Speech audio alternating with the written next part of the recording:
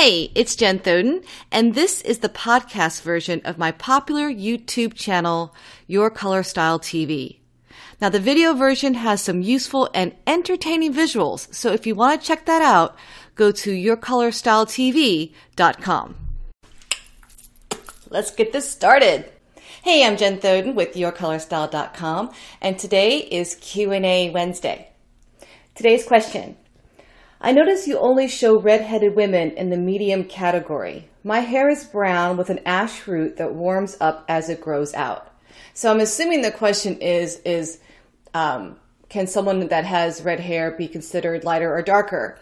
So in the Your Color Style system, my rule of thumb is that a person should only wear a color that is as dark as their darkest feature. It's just a rule of thumb. It's a guideline because a lot of times people will wear a very dark color when they're very fair and it kind of feels a little off balance. You can always break that rule, of course. So it's just a guideline. When I look at someone that typically has red hair, just a normal red hair, there's not much darkness about them. So I look at them and I think they're not super light, but they're not super dark either. So I put them in the medium category, meaning they can wear medium dark clothes or lighter.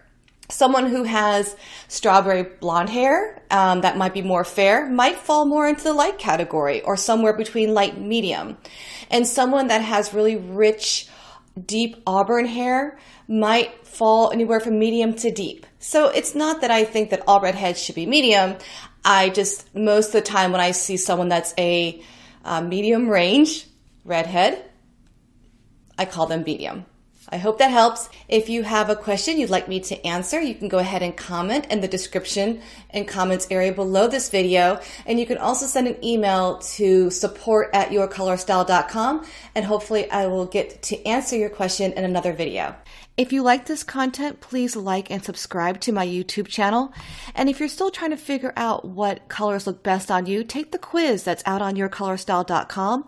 It's absolutely free and it will walk you through step by step to help you figure out what colors will look best on you.